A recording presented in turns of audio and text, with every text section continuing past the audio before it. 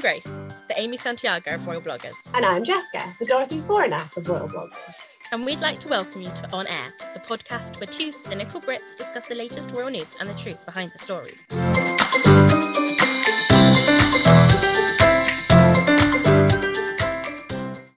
Hello, everyone, and welcome back to the On Air podcast. Last week was very jam-packed. We had lots of little things going on that we were able to talk about. This week, we decided to kind of catch up on something that we glossed over a little bit and do one of our kind of deep dives into a topic. On the 28th of June, the British royal family released their annual financial reports, which, I'm sure you're all on the edge of your seat thinking, financial reports, this is going to be an exhilarating thrill ride. But we are actually going to take that and talk about something that I think we've always wanted to talk about, but that it's just taken us a while to get here, which is the finances of the British royal family. The history of royal finances is similar to the history of kind of democracy and the balance of power, in that it was a gradual shift over centuries. I'm not going to go into all of those shifts, but I think we can kind of talk about some big moments that happened that changed the way that the funding relationship worked. So if we go all the way back to William the Conqueror, or as I have written in my notes, Willie Conk. Willie Conk, big fan. Big fan of Willie Conk. We love him over here. We talk about him surprisingly often. He when he took over and conquered England, he owned all the land as the new guy in town, and of course he gave some bits out to his friends, to his family, but then he was able to kind of keep the rest and use that to generate a revenue, things like taxes or import duties or rent, or that kind of thing. He was able to make money through that, and I think that relationship, broadly speaking, continued for centuries. Over the centuries, the distribution of land differed. So they might, obviously very famously with Henry VIII confiscating land from the churches. And so, they would confiscate, or somebody got their head cut off, then the king would be like, oh, well, I'll just take all of their property. Or they gave out areas if they wanted to bribe somebody, or if they wanted to reward somebody for something impressive that they'd done. So the boundaries and the amount of land that the monarch had did differ over those centuries. But I think that that relationship broadly continued for a very long time. Obviously, we talk a lot with royals about this idea of the crown. And nowadays, the crown is like the government, the judiciary, the monarch, and they're all kind of their own thing. They work together, but they're their own thing. And back then, I think those lines were blurrier. And so the money that the king had as the crown, it was his money, but it was the country's money. It funded the government. It might fund wars. It funded palaces and banquets and buying furniture. So I think the reason that understanding this history matters is that when we get later down the line into talking about how the royals are funded now, a lot of that money we can clearly say now is public or it's private or this is where it comes from. But when you actually trace it all back to its source several hundred years ago, there was really no differentiation between the public and the private money. It's harder to differentiate the money now when you look at the original source, because at one point in time, it was all going to the same pot. When I was researching this, I was really surprised, how much of it, deep in my brain, I knew. And I didn't realise that as a child, I had learned so much about ancient royal finances. Yeah. I was like, oh, I remember doing this when I was 8. How is that a thing I know? I don't know. It's, like you said, it's that kind of almost like a confusion back in the day, because it was all going to the same place. So, it was, in quotation marks, the crown estate was the country, because the king was raising taxes for everyone, not just his tenants. And if the king came around and went, yeah, I want your house, you kind of just had to give it to him. You couldn't be like, no, I have Scottish rights. That didn't exist. And I think, like you said, it's really hard to make that differentiation between what was the monarchs and what was the countries. And I think, you can clearly see that for an exceptionally long time, everything was the monarch's, because the monarch ruled the country and he ruled the government and he ruled he had the military. So they were in charge. They were the boss. It's important to talk about it, because not just because it sets the scene, but because it also does really still matter today, because a lot of these pots of money might be legally private, But when you actually go back, you realize that they were generated from about 800 years of the royals taking, or the royal family, the monarch, whoever, taking money from people. It's still something that is like a cloud over the conversation today, I would say. It's the hardest part to like sort of disentangle. But yeah, so that arrangement carried on, broadly speaking, for a few hundred years, like 800 years. Just a casual 800 years. A couple. As I say, there were attempts to curb the royals' ability to spend their money, and the way that the financial system worked. I think especially as we started to see more of a differentiation between the monarch and the government. So like after we briefly flirted with being a republic, that didn't really work out. But when we brought them back, we were like, maybe we should make a few changes. And so, yes, there were parts of the monarch's income that they kind of lost, or there were controls that were put on what they were able to spend. There were a few people who suggested more drastic changes in government, but that never really went anywhere. So it wasn't the case to say that it was all exactly the same for 800 years. The broad arrangement was, but there were people for long periods of time which were kind of saying, maybe we should do something different with this system. Maybe this doesn't actually work, or maybe we shouldn't just let this random guy decide everything. But I would say that the biggest change really happened in kind of the sort of 18th century. So there had been several generations of royals who had built up massive debts. And so when George III took the throne in the mid-1700s, the Crown Estate, which was the portfolio of land that we've been talking about that was still under the control of the monarch, it brought in less money than it cost to run the government and the royal household, because that's what the Crown Estate was always intended for. As we mentioned earlier, it wasn't just going towards the monarch's lifestyle, it was also going towards the running of the state. And so essentially the monarch was constantly in personal debt. Which is quite fun. Yeah. Kind of monarch to be in debt. Yeah, always. But George III, before he went bad, presumably, I don't know actually, he agreed to give the Crown Estate's revenue to the government. And in exchange, they would take over running the costs of kind of the administration of the state. They would give the king an allowance, and that allowance would be used to run his household. But it was kind of this exchange. I'll give you this massive portfolio of land that isn't currently doing me any favors, and you use it and all of the other money that you have through taxes and things that you've taken over from me over the years. You use that to run the state, and then you give me a bit of money. And so I'm not in debt, but as an exchange of that, I don't get access to what could potentially be a very lucrative portfolio of land. Didn't really help him very much, because he was still constantly in debt, and they had to keep upping the amount of his allowance to avoid embarrassment of him getting further and further into debt. So it didn't massively help him. But again, broadly speaking, that is the relationship that has carried on for the last 250 years, more than. Part of the reason some of the debts built up so big was not just because monarchs kept deciding they were going to go to war to take over countries, but also they would, the monarch would bet with land and part of the country. They'd be like, oh, I bet I can beat you in this jousting match, and I bet you Normandy. And then they'd lose, and then they'd have to give Normandy to some other guy. Part of the issue was coming from the fact that even though there were sort of little changes being made, like you said, after the minor Republican era we had, after even after the Magna Carta, there were little rules being put in place.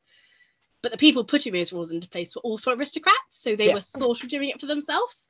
And it wasn't until, like you said, the Georgian era, when it kind of built up to a point where it was unfeasible that the country would continue and would manage to ever get out of it if it carried on the way it was going. And I think if you look at the same period in history kind of across the world, monarchies and other countries, sort of the ones that often fell because they were building themselves up into the sort of massive debt, because they were just being lavish, or they were being, making bad choices financially. And then that's why you ended up with this sort of domino effect of monarchies just kind of crumbling in the sort of 18th, 19th century. Yeah, for sure. I think this is actually a really significant shift, and a really smart one, and possibly the reason why we still have a monarchy today. I hadn't actually realized it was that important, but it's possibly the reason that the monarchy in Britain has survived, whereas it hasn't in places like France, for example, or Russia. They made a decision in the 1700s to address that financial balance. you know, kind of like being a trophy wife, I guess. And like George III was the ultimate trophy wife of like, he got his a little bit of allowance, and yeah, it might have been better if he could get access to everything, but he, in exchange for that, he didn't actually have to worry about making any of the money or going out to work or doing, you know, he could just worry about paying for his parties and all of that sort of thing. And also at the time, there was still kind of, it wasn't quite as it is today. You know, they did up his allowance. They still wanted to kind of make sure that he was able to afford a very luxurious lifestyle, and they didn't want the monarch to be seen to be in debt. So there was kind of, it seems like everybody was quite reasonable, really. Yeah, it's never happened before. It never happens. So it kind of worked out best for everybody. And I think there's a reason that it hasn't changed drastically for 250 years, because quite obviously it works. And you know, there were tweaks again, like originally when this portfolio was handed over, the Crown Estate, it didn't include the Crown lands in Scotland. And so later down the line, the Crown lands in Scotland were taken by the government as well, or given over, I should say.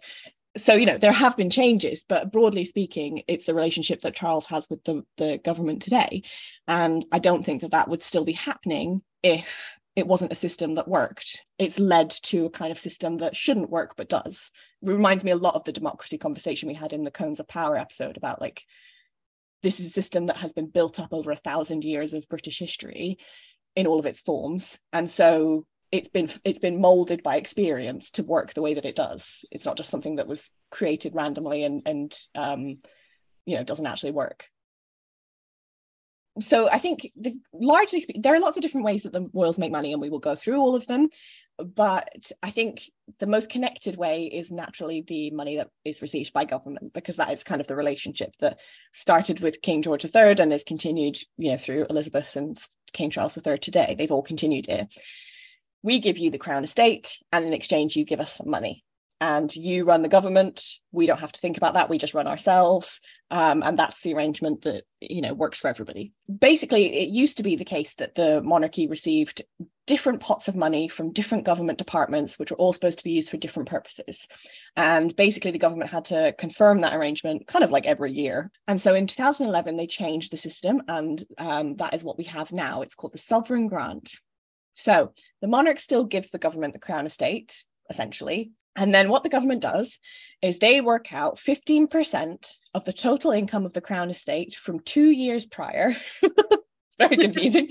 And whatever that figure is, they give the equivalent amount to the royals from the treasury. So from their general money that they make from everything like income tax and council tax and all that sort of thing.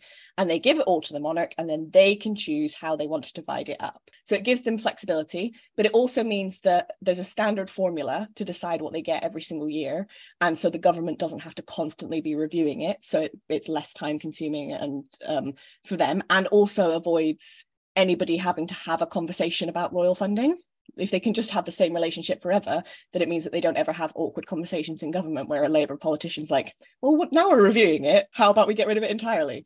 It's a system that makes total sense to me. I mean, the 15% was just a random figure that was thought, oh, this will be about the right amount when they made it in 2011. By making it seem like it's attached to something, it kind of makes it seem like, oh, well, we're not deciding the amount of money that the monarchy gets. It's attached to the specific figure that we put into law. I just think there is a lot of a misunderstanding about it from the general public of thinking, you know, and I've seen this argument so many times that like, well, the Crown Estate belonged to them originally and they voluntarily gave it over and they get a little bit of it back. So it's really just their money. And that's not the case. It is taxpayer funding that is going towards the monarchy. It's just arbitrarily tied to this 15% figure. So that confuses things for people. But then I also think on the flip side of it, a lot of people think that the monarchy just goes out with its hand out like Oliver Twist and is like, give me some more, please. What's he saying? What? Please, I can have some more. Give me some more, please. That's not what he said. Some more, please. That's what they think the monarchy's like. And like you said, I think it also works really well for it to be this really, obviously arbitrary figure, but it is an arbitrary 15%. Because, like you mentioned 2011, but if you compare 2011 monarchy to the 2023 monarchy, like the amount of working royals has changed, the amount of work they do has changed. We've just had a massive global pandemic which has massively affected what they can and can't do. And if you were still just handing out identical figures to what was being handed out in 2011, it wouldn't match the needs of the monarchy today. When you do have these real bumper years for the monarchy and they're going to make a bit more of their Crown Estates, then they, you know, you could be like, actually, they're going to make a bit more money because maybe they did bring in that revenue in their own way. And it gives them, it's almost like commission. When they do good, they get extra money in like 3 years' time, some belated commission. So yes, the sovereign grant funds the official expenditure of the monarch. So that includes a lot of different things, but it includes things like property maintenance of their official properties, like Buckingham Palace. It includes travel, that's official travel, but also for the main lines with the King and Queen and the Wales family. It also includes travel between their residences. So it doesn't include like if they drop George off at school, that's not funded. But if they went from Kensington Palace to Windsor for a holiday, for their long weekend or whatever, then that would be paid for by the government. It pays for things like the running of the royal household, so their staff, but also, the computers that they use to work on. And then public engagements, which is a little bit fuzzier. But it includes things like garden parties, state banquets, so the food at a state banquet, for example, anything that is kind of not military related and is also directly connected to the monarchy. So, for example, if the President of the United States came to visit us, his hotel would be funded by the government, but his food at the state banquet would be funded by the monarchy, by the sovereign grant. Or Trooping the Colour, the royals' cars to Buckingham Palace that day might be funded by the sovereign grant, by the monarchy, but the actual sort of transport for the military to get to London, that would be funded by the government. When I was looking at the questions, so we asked some people if they had any questions, and there was a few about like who actually gets the money. And the accounts in the UK don't break down who actually receives funding. It only funds official things. So it's not the case that Prince Michael is getting taxpayer funds that he then spends on sweets. But the difficulty is that the money doesn't actually go to the royals and sit in their pocket and they do whatever they want with it. It goes to pay for things like petrol or staff salaries. So very little of the actual money of the monarchy is going to end up in any royal's personal pocket to be spent, by them. Most of it will just completely bypass them, which makes it harder to kind of say who sort of gets funding, because nobody really gets funding. Somebody like Prince Michael or Princess Michael, they don't get like a little bit of money and they use that however they want, or they don't get a little bit of money to go towards their staff or anything like that, but they might benefit incidentally. So for example, if they live in Kensington Palace, that's an official occupied palace, and so if there were any sort of structural changes that were being made to the homes because they were unfit to live in or whatever, that might be funded by the sovereign grant because it's a property that is owned by the monarchy in an official way. The primary purpose is for official people who do official duties to have the benefit of the vast majority of the money.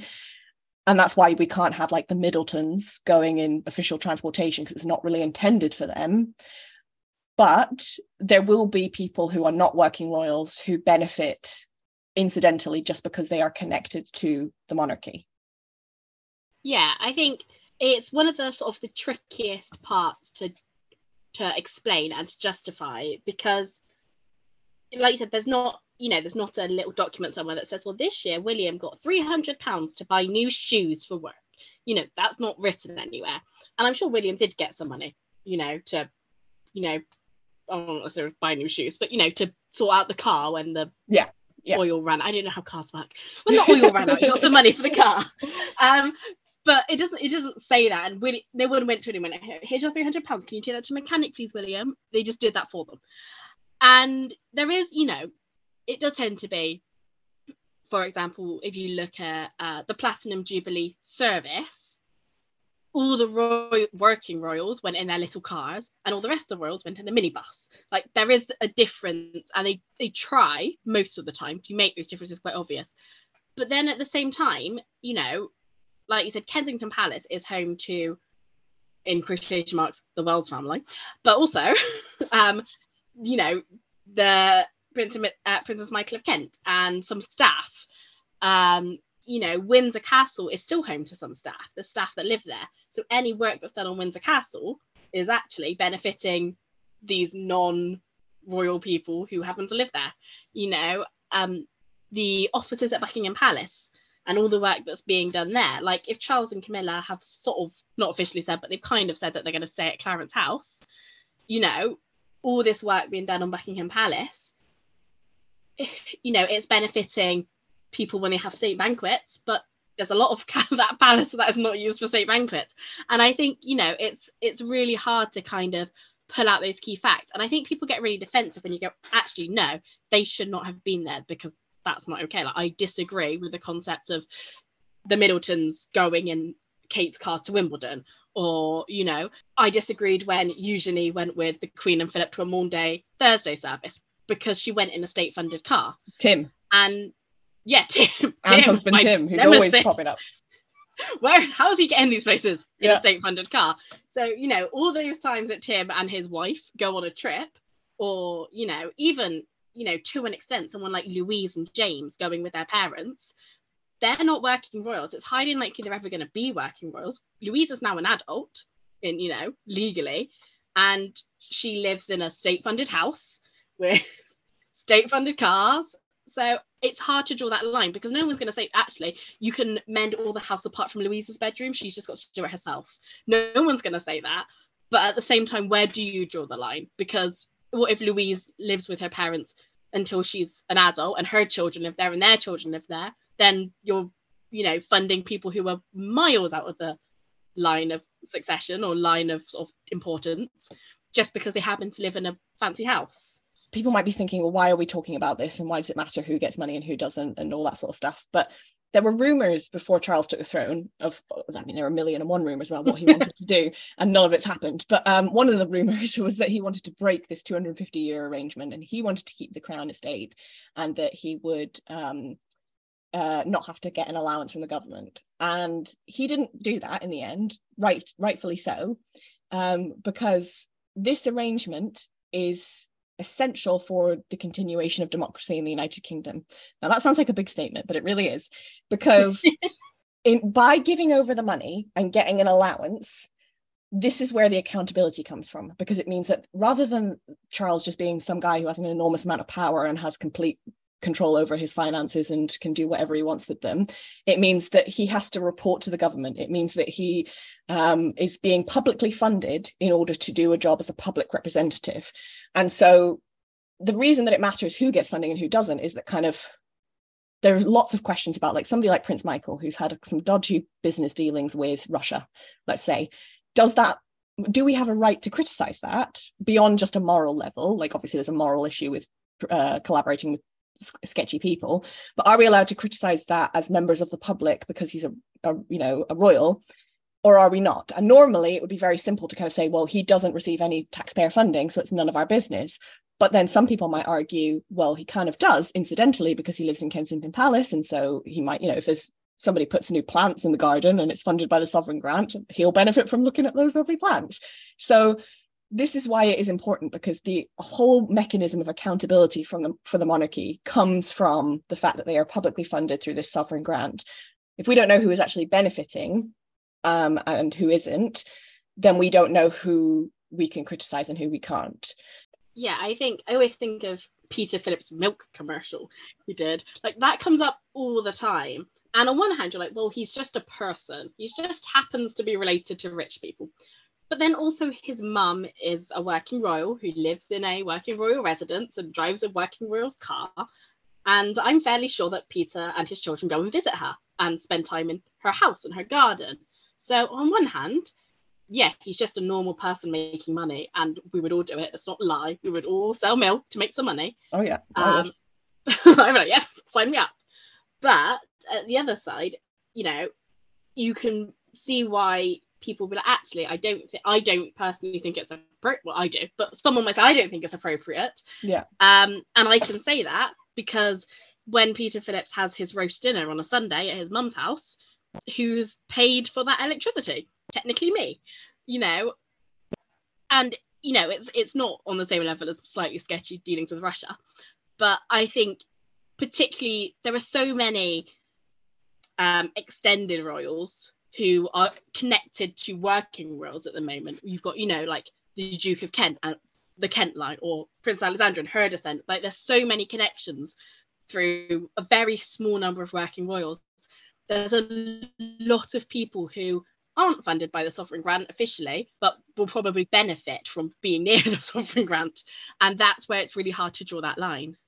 For sure. So we don't really have an answer for you, I suppose, as we're talking about some of the things that might be not so good about this arrangement. So at the moment, the rate is actually 25% that they're receiving of the percentage rather than 15% because they're doing renovations on Buckingham Palace. But even generally speaking, the figure, it's written in law that the figure is not allowed to drop below the previous year. So basically, they are, I think, pretty much the only area of life in the United Kingdom which is legally protected from ever having its budget cut. I don't think there's anything else in the whole of the United Kingdom that is protected in that way. My initial instinct was if the country is experiencing less money, so should the royals. And so that provision should be taken out, and it should mean that if we're not getting as much money in our pay pocket, they aren't getting as much. But then I thought about it and I thought the only thing that would actually be damaged if we did that is the rate of engagements they're able to do, or like the opulence of a state banquet. So it won't actually hurt the royals themselves, because as I mentioned, most of this money doesn't ever go into their pocket, and there are sort of guidelines about what they're allowed to spend it on. Yeah, I think, it's that kind of like, oh, what do the royals do? Let's just cut their funding from the taxpayer, is always the argument that comes up. But as you quite rightly say, that doesn't actually pay for the royals to do, rich people things. And it's one of those things like when you see it online, you're like, I'm not arguing with you about it, because it would actually just kill me off, but you're wrong. And you're so fundamentally wrong. It's kind of frustrating. This is why I find it so valuable to be in the royal fandom, because I think if I didn't have this knowledge of royals, I would immediately look at this situation like in The Guardian or whatever, and I'd go, oh yeah, of course the royals deserve to have their funding cut like everybody else. That makes so much sense. But now, because I've been blogging about this for so long, I actually know how all of this works. And I know that it might sound counterintuitive, but it doesn't really benefit the average person on the street to cut that money while we still have a monarchy. The thing is, get rid of a monarchy. But if we have them, I don't really think it benefits us massively to change that system. And it sounds ridiculous for an anti-monarchist to kind of be like, actually, just let them have the money. but actually, it's how it works. I do think the royals are sensitive in some ways to this kind of conversation, because quite recently, King Charles announced that he was going to forgo a windfall of up to £1 billion that he would have ordinarily received. So it's something to do with wind farms. I don't know. Do you have the details? I just heard it was to do with windmills, but now I'm starting to think maybe I got windfall and windmill confused as well. I also think windmills are like little Dutch wooden structures. I think it's a wind farm, like in the ocean. I mean, that does make more sense than a windmill, which is why I was wondering how they were making so much money. I was like, I've not seen that many windmills doing that much work. I don't know if that's what they're called. Turbines, wind turbines. That's what they're called.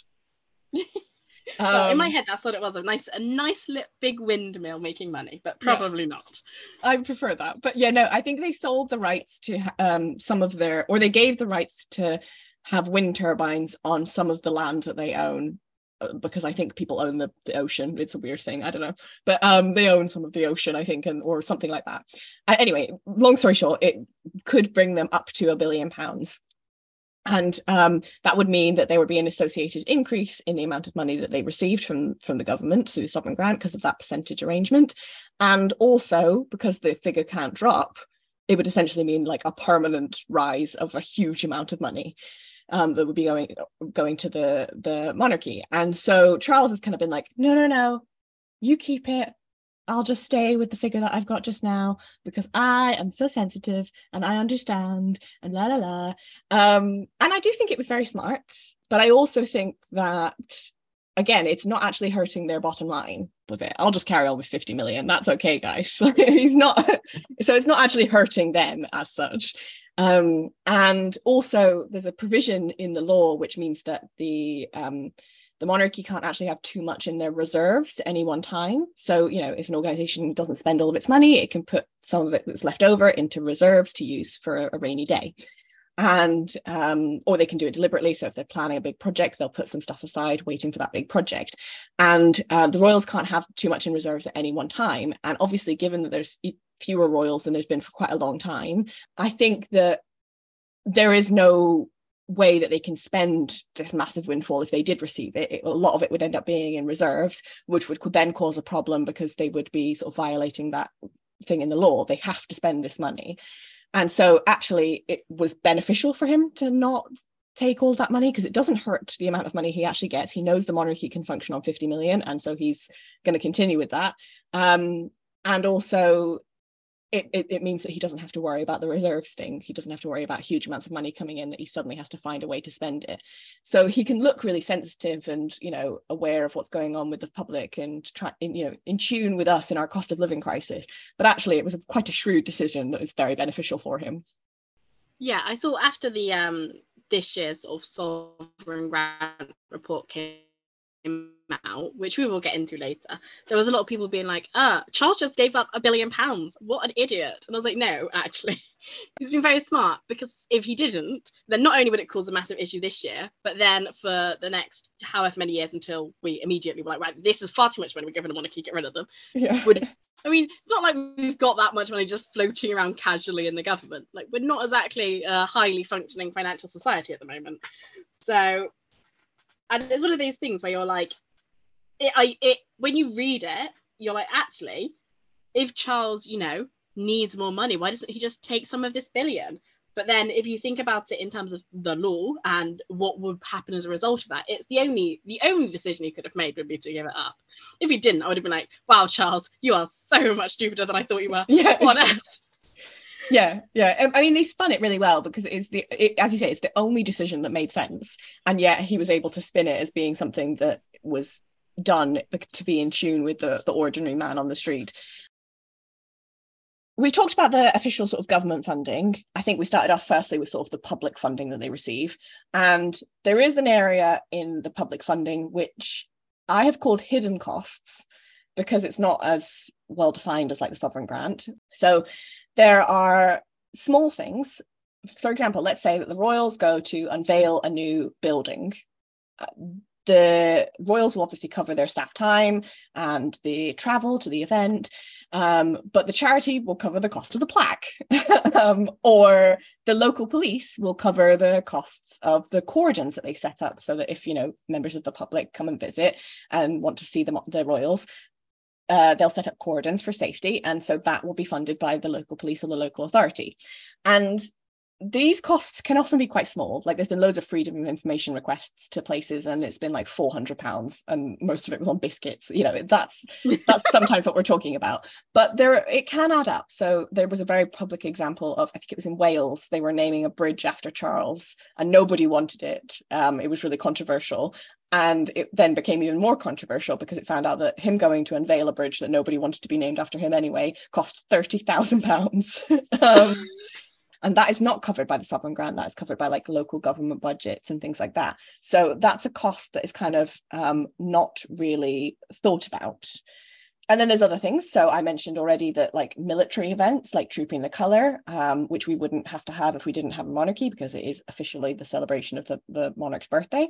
We might have something else, but we wouldn't have trooping necessarily. That's covered by the government, because the royals don't cover the actual military side of things.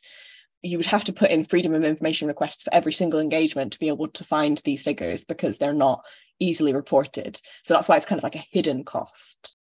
And if every royal is doing an engagement, and every royal is doing 2 or 3 engagements a day, that's like 15 engagements a day. And if every single one of those engagements has a £400 plaque, and every engagement needs cordons, and every engagement needs biscuits and a cup of tea, then before you know it, that £400 plaque is now £2,000 a day. And a lot of that money, not all of it, but a lot of it is coming from the local government or the local authority, or, you know, the local council, because they are paying for the police and the maybe they're supporting that business, or supporting the charity, or they're supporting, you know, the sending out, what do you call them, the lieutenants. Yeah. And all of that money at its heart is from the taxpayer, which is why you end up with these massive conflated figures, because no one knows how much anything costs and everyone is just guessing all the time. I think the biggest expenditure in this sort of hidden cost area is security. So the government refused to say how much money goes towards security for the monarchy, because apparently that's putting people at risk, which I've always said, unless the figure is 0 and actually they're making the entire thing up, it's not putting anybody at risk by saying how much money everybody gets as a collective. You're not even telling us how much one person gets. It's ridiculous. Anyway, that's a different topic. But could you imagine if it was 0 though? They're like, yeah, I know. That's the only thing that makes sense to me as to being why they wouldn't want to confirm it. But anyway, estimates are usually somewhere in the region of about £100 million. And then, of course, on top of that, if you have something like a coronation, that's going to have all the security for that is also going to be paid for by the government. And I think the thing that with all of these hidden costs really is I don't actually have an issue with them being paid. Things like the plaques and the biscuits and the cordons, the cordons are necessary because they keep the public safe. But what I think I have an issue with is it's disingenuous when you see those things about like the monarchy only costs this amount of money and actually it's really good value for money for everybody, because they almost always leave out these hidden costs of things like cordons or £100 million on security every single year. Yeah, I think, it's like when you look at security, of course, if they need £100 security, I want them to have £100 security. I don't want anything to happen to any of the individual working royals, But then, but it's so frustrating because we don't know how much it costs. And then you get those figures like, oh, it only costs each individual person 77 pence to run the monarchy. And that that's not a true figure. But then, I will go out on a limb and say Republic's figure, who are the, anti-monarchy group, is also not true. They've just plucked that figure out of mid-air. They've taken the worst possible figures they can come up with and gone, right, we'll go with that. But if I'm going to use one, if I have to use one, I'm going to have to go for Republic's because there is money that I don't know how much that is being spent. So I'm going to have to go for the bigger amount. And, I'm not even saying that I need the government to write me a letter and say, look, we spend this much on security and this much on biscuits every year. I don't need that information. But if you're not going to give it specifically, why don't you say it costs, the average person around £2.50, give a big, give a more honest figure and just, you can make it general. No one's actually going to be fussy whether it's around £2.50 or £2.57. Like, you don't want the monarchy, it's all too much. And if you do want the monarchy, you don't care how much it costs. It's that balance. It doesn't actually affect individual people if you're pretending it's £2.50 or £2.57. So just be like somehow less specific but more honest. Less specific, more honest. You can't be specific and honest at the same time. That's not possible.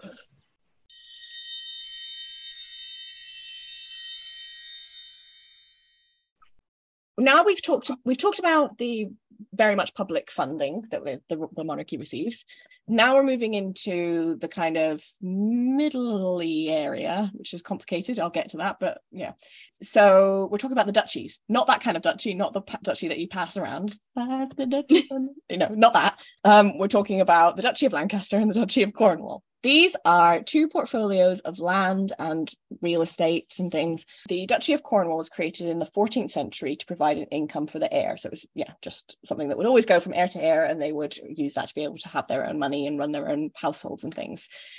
Doesn't actually include much of Cornwall. That is a misleading name, but that's what it is. The Duchy of Lancaster, that did exist as a title before, but it was given to various different people, and then in 1399/1400-ish it was given special status as a property that would pass from monarch to monarch, but it was considered separate to the crown estate. I truly do not know why. It's their little extra bonus. Yeah, but they decided to randomly separate Lancaster out into its own thing so that they would have that and also have the crown estate. So it meant that when we talked, earlier about George III and all of the subsequent monarchs handing over their estate to the government, it didn't extend to these two portfolios of land, the Duchy of Cornwall and the Duchy of Lancaster, because they had for a very long time always been considered separate things, or they were for the heir rather than for the monarch. So the heir monarch couldn't hand it over on behalf of the heir, sort of thing. They both bring in sort of between 20 to 25 million each year for their respective dukes. Yeah, so like the monarch is the Duke of Lancaster, no matter who the monarch is. So currently the Duke of Lancaster is Charles. The Duke of Lancaster used to be the Queen. Before that, it was her dad. She wasn't Duchess of Lancaster, she was Duke.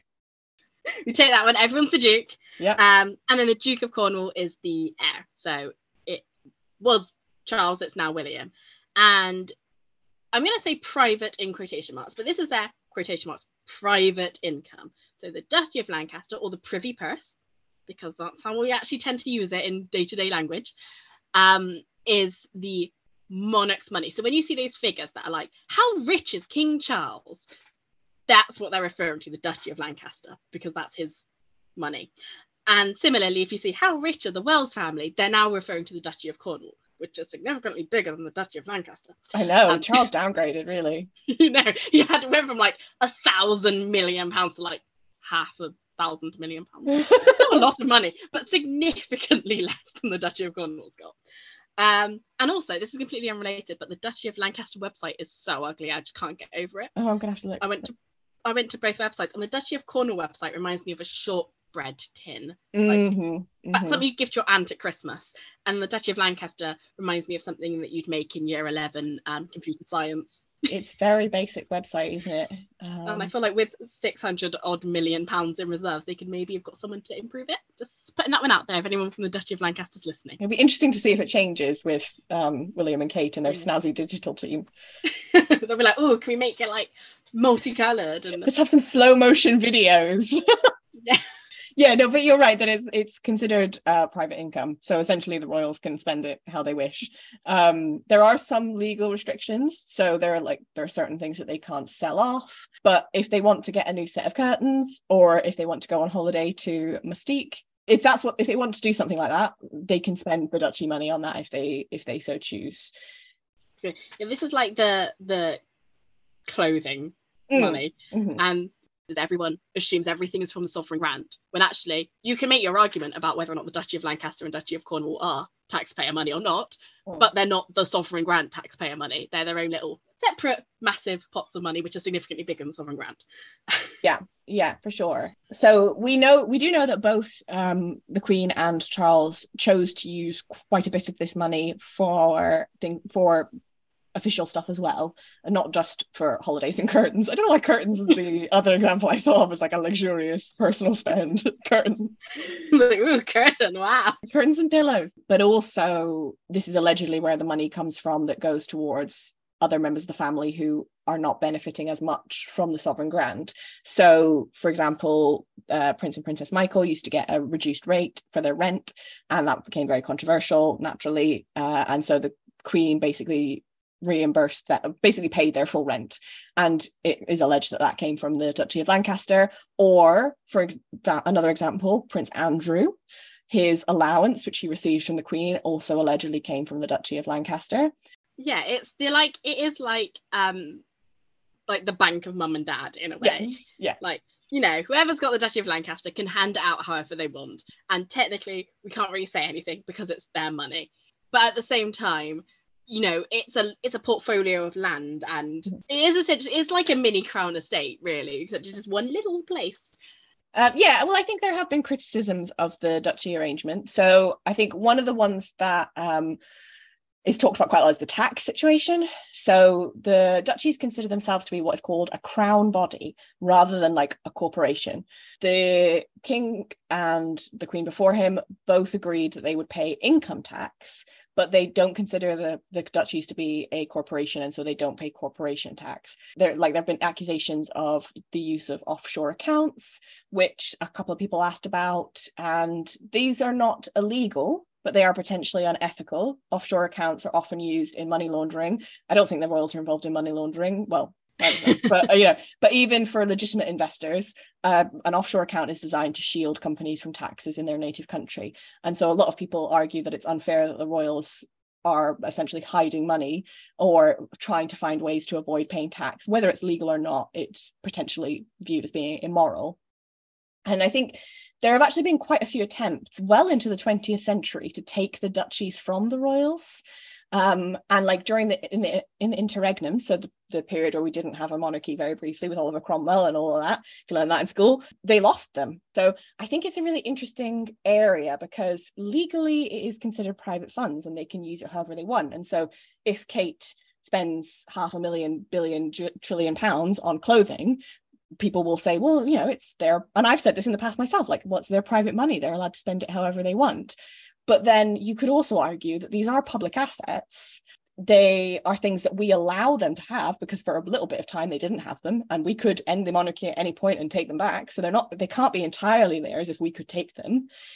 I don't necessarily think we can extrapolate from what happened with Oliver Cromwell whether or not we would take the duchies off them, because on one hand, these are these massive revenue making land portfolios, to the extent that William is the biggest landowner in the UK. He's the biggest landlord of the UK, if you want to put it like that, you know, which is bizarre when you think about it.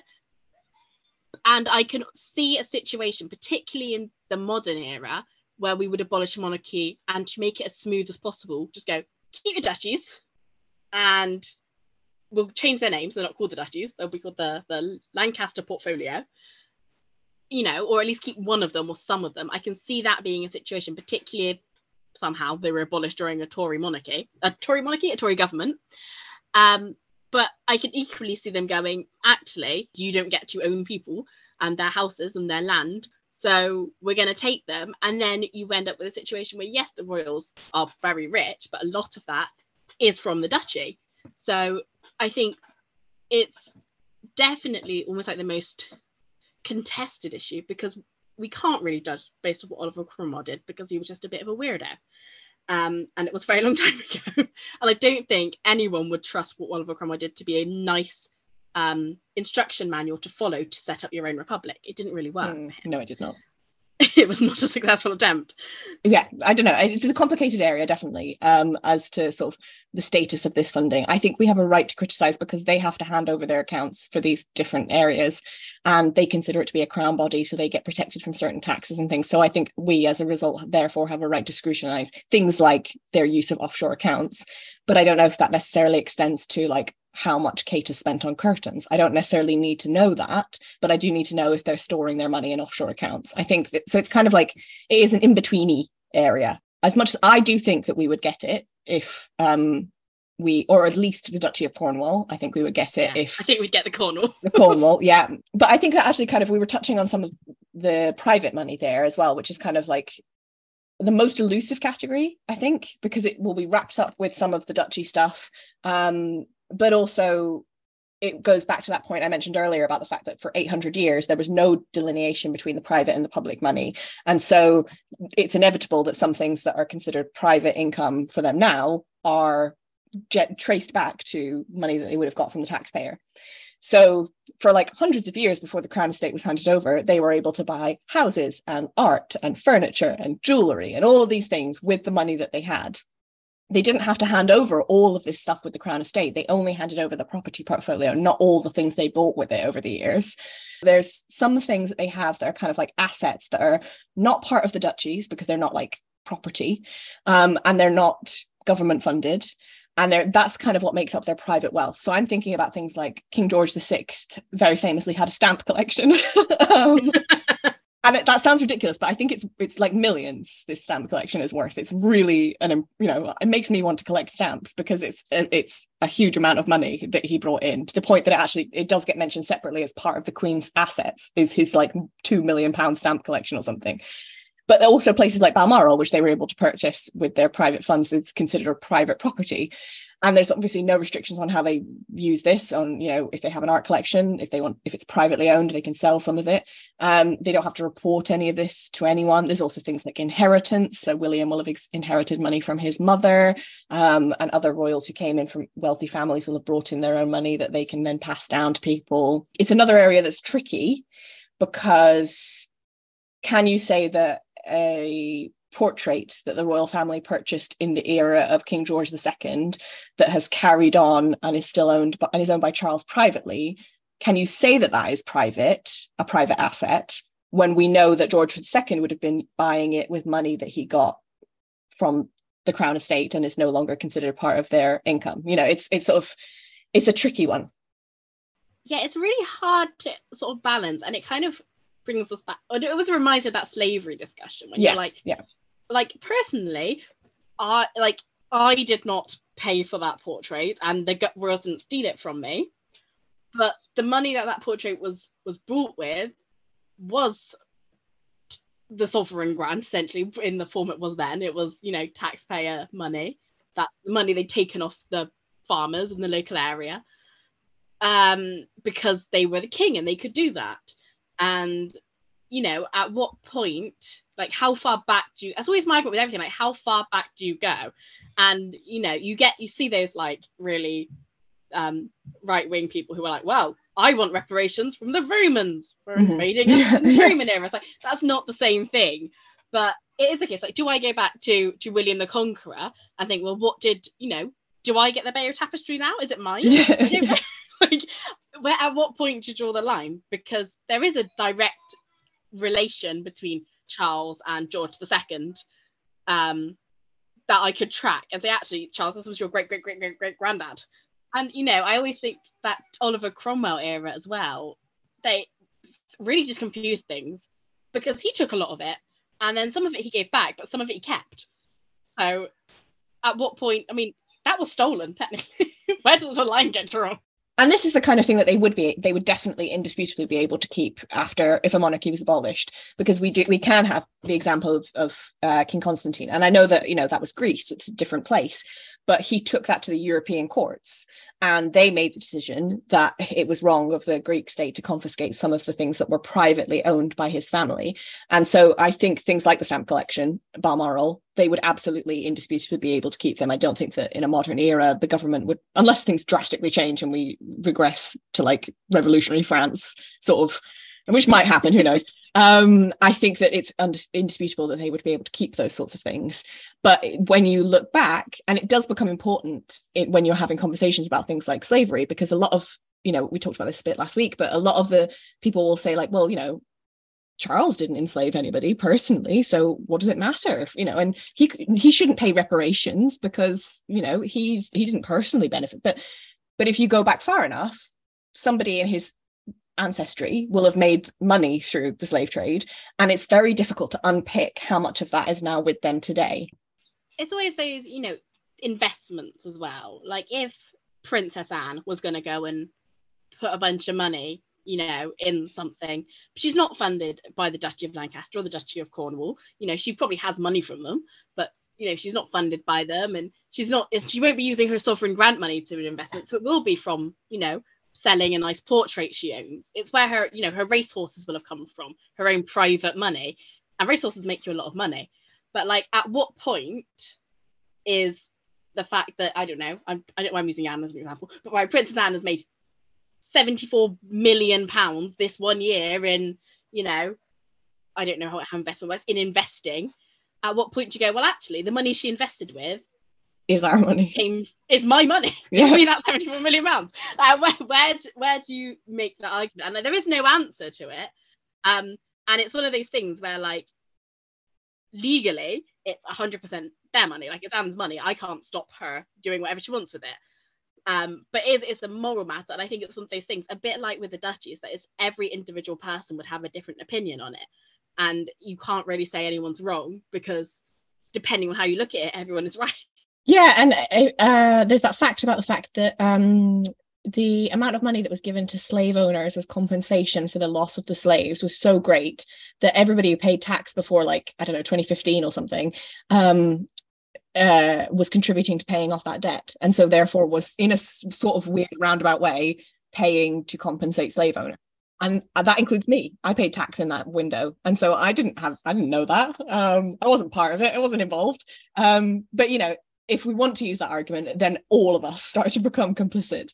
And so that, I think that's why, one of the reasons why a lot of people will avoid it, because it's a more extreme example with the royals, because their wealth is significantly more, but we all sort of were part of this. If we want to look back and try and think about it that way, you know, all of us then start to have difficult questions to answer. But I think you were kind of mentioning there with like the racehorses and things, that is another area that is private money, which is royals are able to make money independently. And I think this is something that would be worth an episode on its own, to be honest. But it's not, you know, this is like with Harry and Meghan, this is the thing that came up quite a bit, and people often misunderstood it about like whether royals are allowed to make money or not. And they are allowed to make their own money. But you just have to be careful, especially if you're a working royal, about how you make that money. So there's lots of rules. I'm not necessarily going to get into all of them, because, as I say, it's a separate episode. But there, you know, things like Anne has property if she wants to rent out that property's back garden for a wedding, she can absolutely do that, because she owns it, it's fine, it's not putting the monarchy into any kind of disrepute in the way that it would be if she decided to publicly endorse a company that was run by a very shady individual. That would be, inappropriate. But she has a house, she can rent it out for nice lovely weddings, or she can breed horses. That's kind of seen as being a very sort of soft and inoffensive way to make money. Charles can charge people for tickets to tour the grounds of Balmoral, because that's his private home, and so that will then be his private money. And I think it's impossible to calculate these figures of how much wealth they all sort of make through these independent ventures that they have. The Sunday Times Rich List said that the Queen was worth £365 million. You do see wild figures thrown around. If you exclude the duchies and just look at the private wealth of the royals, even with all of these independent ventures that they might have, or all of the assets that they've built up, they are never going to be the richest person in the room. They're going to be rich, but they'll never be the richest person in the room. And most of the wealth in the family is concentrated with the monarch and heir.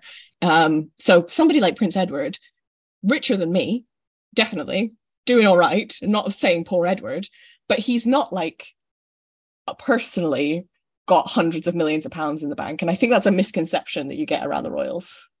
Yeah, and I know, people can bring it up, but like, oh, look at their, particularly with the boys and they're falling apart shoes all the time. Yeah. Like, oh, but they're so rich. Why are their shoes falling apart? And yes, they have enough money to buy shoes. But, I always think the Wessex is such a good example, because Louise and James are getting to adulthood now. So they're not James is, but Louise is not officially dependent on her parents. But I mean, I'm 26. I still live at home. And that's not a problem for anyone, because my parents aren't funded by the taxpayers. And, I'm living off my parents, which was private wealth, which is, the money they made working in their lifetimes. Yeah. My salary and their salaries is how we live. And it's the same in a weird way for, Louise and James and Edward and Sophie, because I'm sure Edward and Sophie have, got some nice portraits around the house that are worth lots of money. But at the same time, when Louise had to buy school shoes growing up, chances are some of that money came from the money that Edward and Sophie made when they set up their own businesses or worked in, their own jobs. So at what point do you go, no, Louise, you can't live in this special house anymore? Mm-hmm. Yeah.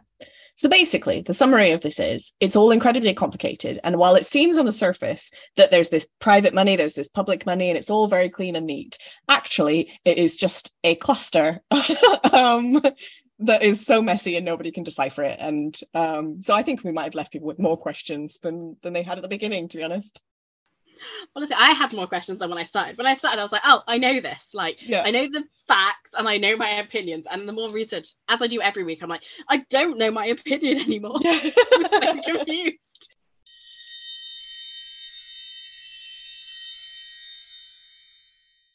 So, the reason that we did our deep dive into royal finances after all this time is because the report came out at the end of June. And it's always a thrilling read. It's a good 100 odd pages. 132. I looked at it last night. Yep. There's a really nice bit at the beginning, I'm just going to say, of the report, where they talk about the role of the monarch.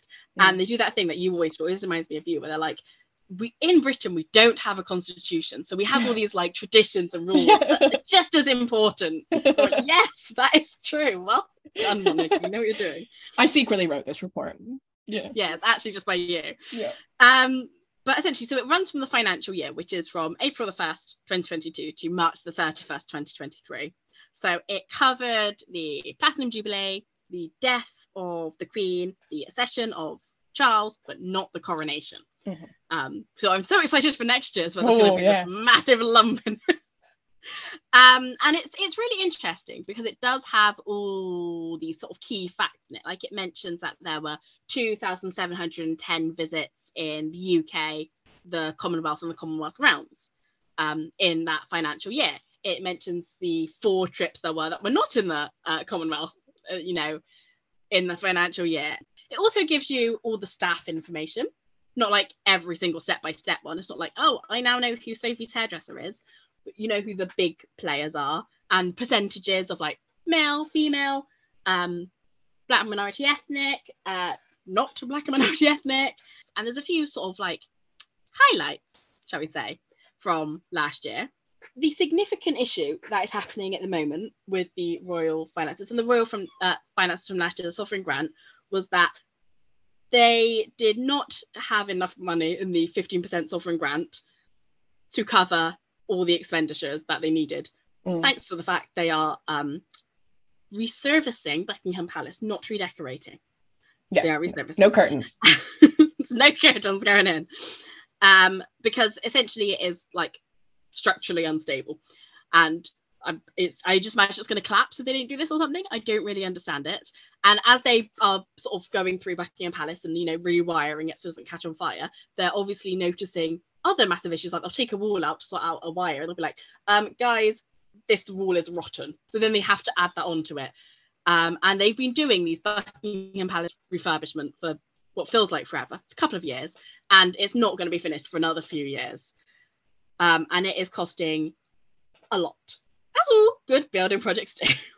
But it's sort of where a significant portion of the money needs to go, and why all of the sovereign grants of the last few reports of the last few years have been like, this is how much money they've had from sovereign grant, plus this other £30 million that we've had to give them to mend this big house. Kind of going back to what we said earlier, that none of this is actually going into their personal pockets to be spent on race cars. I don't know what rich people buy to spend their money on, but nothing's going towards stuff like that. And we are the owners of Buckingham Palace, and so if there are renovations that need to be done to or whatever you call it, to Buckingham Palace, that we're the landlord essentially, and so we have to pay those costs. If you look at it, it looks really bad. I think they got in about 87 million and spent about 106 million. And you see a lot of people like with the Royal Foundation's accounts being like, oh, they spent more money than they brought in. Isn't this terrible? They're now in debt. And like, that's not how it works. If you have your first paycheck and it's £1,000 and you spend £1,500, you're in debt, and that is bad. But if you get a paycheck every month for 6 months, and then 1 month you decide to go on holiday and you spend £1,500, you should have money from savings that you didn't spend in previous months that you can draw from. And so you're not actually in debt overall. It's just that particular month you might look like you're in debt. And so with the sovereign grant, they have spent £20 million more than they have. If you look at the reserves, they took £20 million out of their reserves. So that's what happened. They had the money. It's just that they'd saved it from previous years where they hadn't spent it, and now they're spending it now. Yeah, and I think, as we mentioned, like right at the beginning, the sovereign grant comes from those sort of 2 years prior. And 2 years ago, there was a pandemic. So this is going to be, this is kind of the first year where it would have hit the income. And you can see that if you look at the income, it does say in there like the income made, and it's decreased, and it talks about how it's still improving from 2020, but it's still lower than pre-pandemic levels. Yes, that's because, so something we didn't really touch on because it's complicated, but the sovereign grant doesn't drop. So the £50 million they got will not drop. It cannot drop legally. But they also supplement that income with some money from like the royal collections, and that money has dropped. So they have been hit by what happened. Well, I think, we're hitting this point. There was a part sort of midway through the report where they were talking about how they don't think they're going to be kind of back on a level footing until 2025, 2026 financial year. So until like after March the 31st, 2026. And I think, on one level, you can be like, well, that's ages, and we've all had to, get back on our feet, and there's a cost of living crisis. But at the same time, this is like the monarchy, and it's a really big thing. It's not just the 7 people that we occasionally see do engagements. We see Princess Alexandra do 2 a year or whatever she does.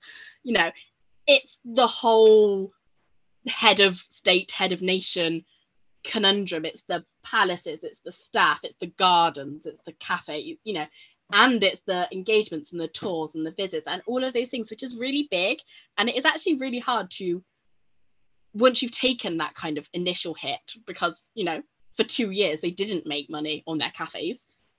I don't know why I keep bringing up the cafes. I didn't know how much money they make in their cafes. I don't even know how many cafes they have. I've never been to Buckingham Palace. I don't know if they have a lot of cafes, but but anyway, any of these cafes. And it's something that's happening in other royal families. I know that in the Swedish royal family, they were very transparent about the fact that they lost a huge amount of income because nobody was able to visit their palace in Stockholm. So, you know, I'm not saying feel sorry for them and their poor little royals with no money, because this doesn't impact them personally. They can still go on holiday as much as they want.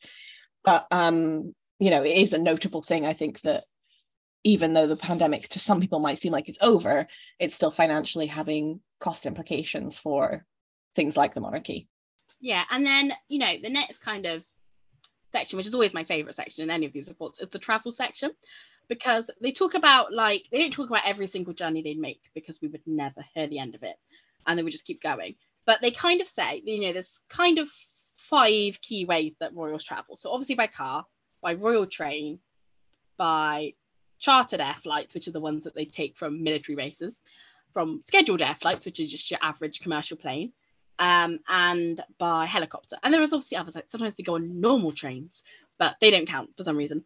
They probably do count, but they don't do them enough to count. They're not that expensive. Yeah. And then within those, they count the sort of the key journeys, and then they only count journeys that cost more than a certain percentage. So in the 2021 to 2022 one, it was over £15,000, and in this report it was over £17,000. And there were only 31 journeys that were over £17,000, and only 3 that were over £71,000. We're being really specific. It's very odd cut off. But it's really interesting, because I went through them all, and I was looking at how they break them down, and there were only 4 royal train journeys that, probably in general, but that cost over that amount. And you know, 2 of them were with Charles and 2 of them were with the late Queen. But then the ones that really stood out were the 3 big ones, were the Charles and Camilla's visit to the Commonwealth Heads of State General Meeting in Rwanda last year, which felt like a very short trip to me, but cost £187,000.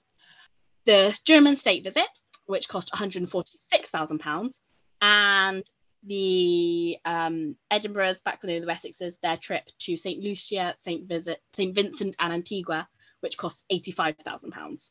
And, you know, there's quite a big drop between those 3 trips and the next biggest one, which was the Boston trip. And then all the others tend to be around 20, 30,000, which is still a lot of money for like a trip from, I don't know, Edinburgh to Norfolk. I don't understand why it costs so much to get from Edinburgh. It doesn't not cost me that much, and I have to pay train fares.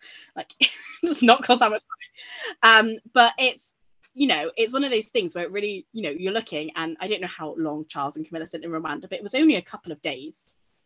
And I know it's, you know, they were going to Rwanda and they had to take a lot of staff with them, and they were going as the future heads of the Commonwealth at that point, because they were still the Prince of Wales and Duchess of Cornwall. But it was £187,000. What was that money being spent on? I don't understand. You wouldn't have thought that the amount of people on the plane would change the cost of chartering a plane, because you've still got the plane whether there's 1 person on it or 30 people on it. It was really interesting, because I then went through it and I was like, well, how many sort of trips are on what? And most of their trips on charter planes are either going to Scotland, for some reason they need to fly a military plane to Scotland. Whenever they go abroad, they tend to take charter. It's not always, like when the Cambridges at the time, Wellsers, went to Boston, they didn't. They took a scheduled air flight. So how did that cost 30,000? I don't know. And then there's really odd journeys, like Charles took a charter plane from Oxford to Wick. Why? I don't understand. I was just so confused by these journeys. Oh, it took me. This was my bulk of my research, just because I was getting really confused by how it cost, you know, £187,000 to fly 10 people to Rwanda and back. Yeah, because I think the chartered plane thing is like, it's so outside of my world that I don't know how much a chartered plane costs. Maybe it does cost £170,000 or £180,000 to charter a plane to Rwanda. I truly do not know. It's the commercial one, that William and Kate one has really done me in, because £30,000 for they went on a normal plane. Like, unless they booked their ticket the morning of, I don't understand how it could be that expensive.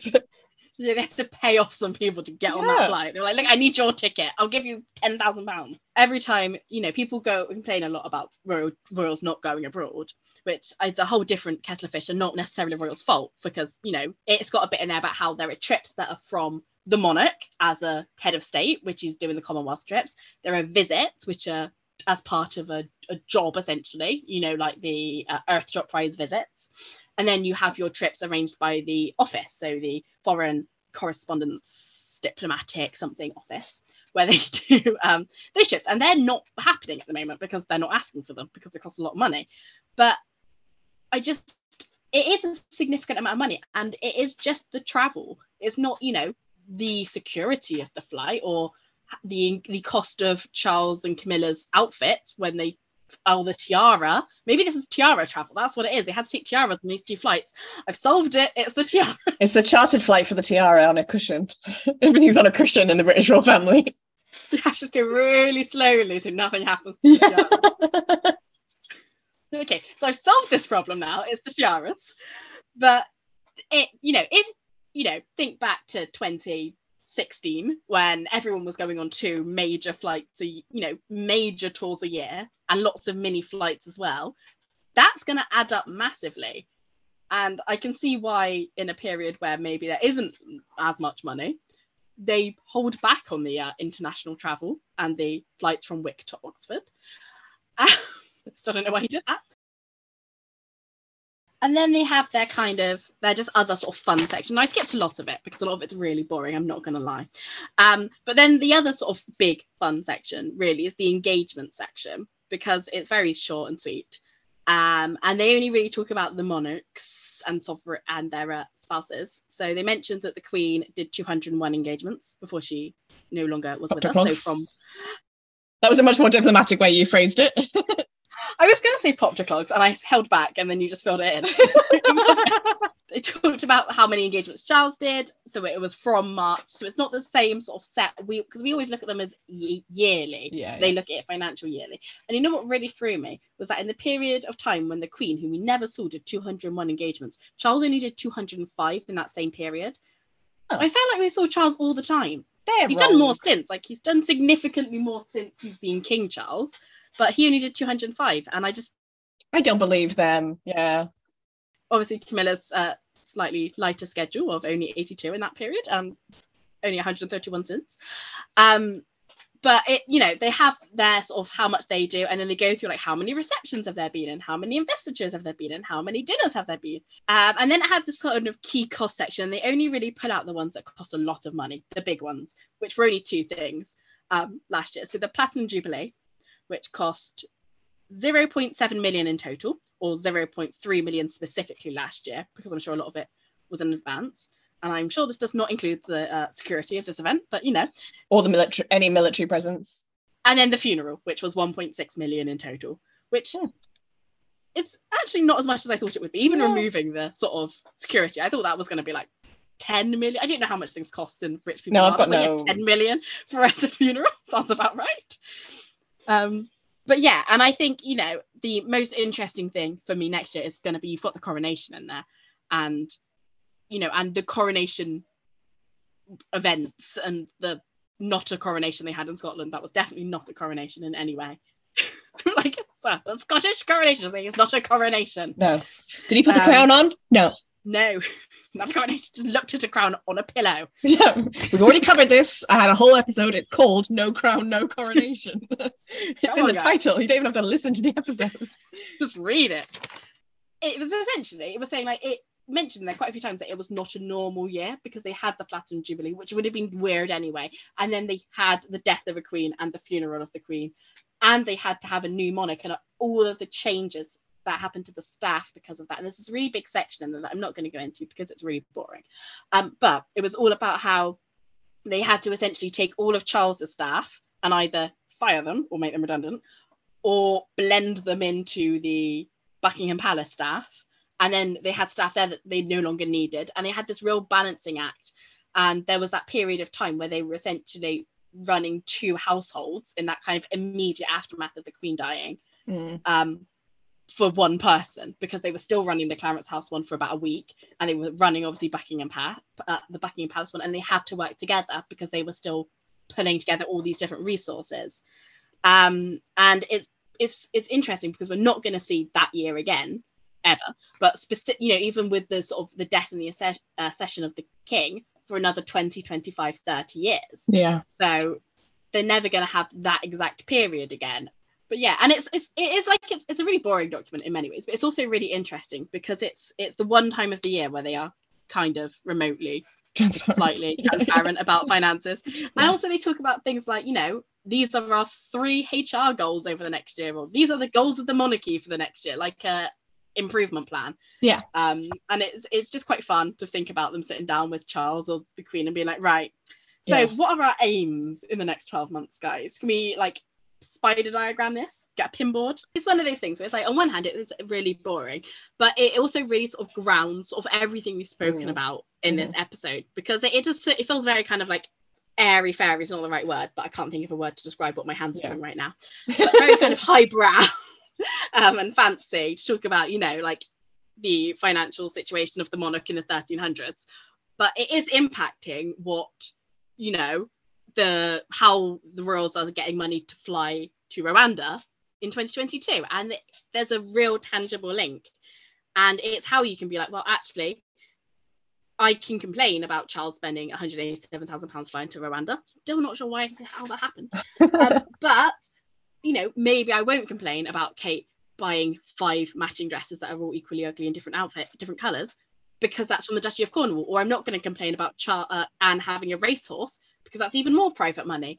And, you know, it gives you essentially like, this is what you can complain about in this little border. And everything else you've got to sort of make your own mind up about. But you can complain about this because we wrote about it.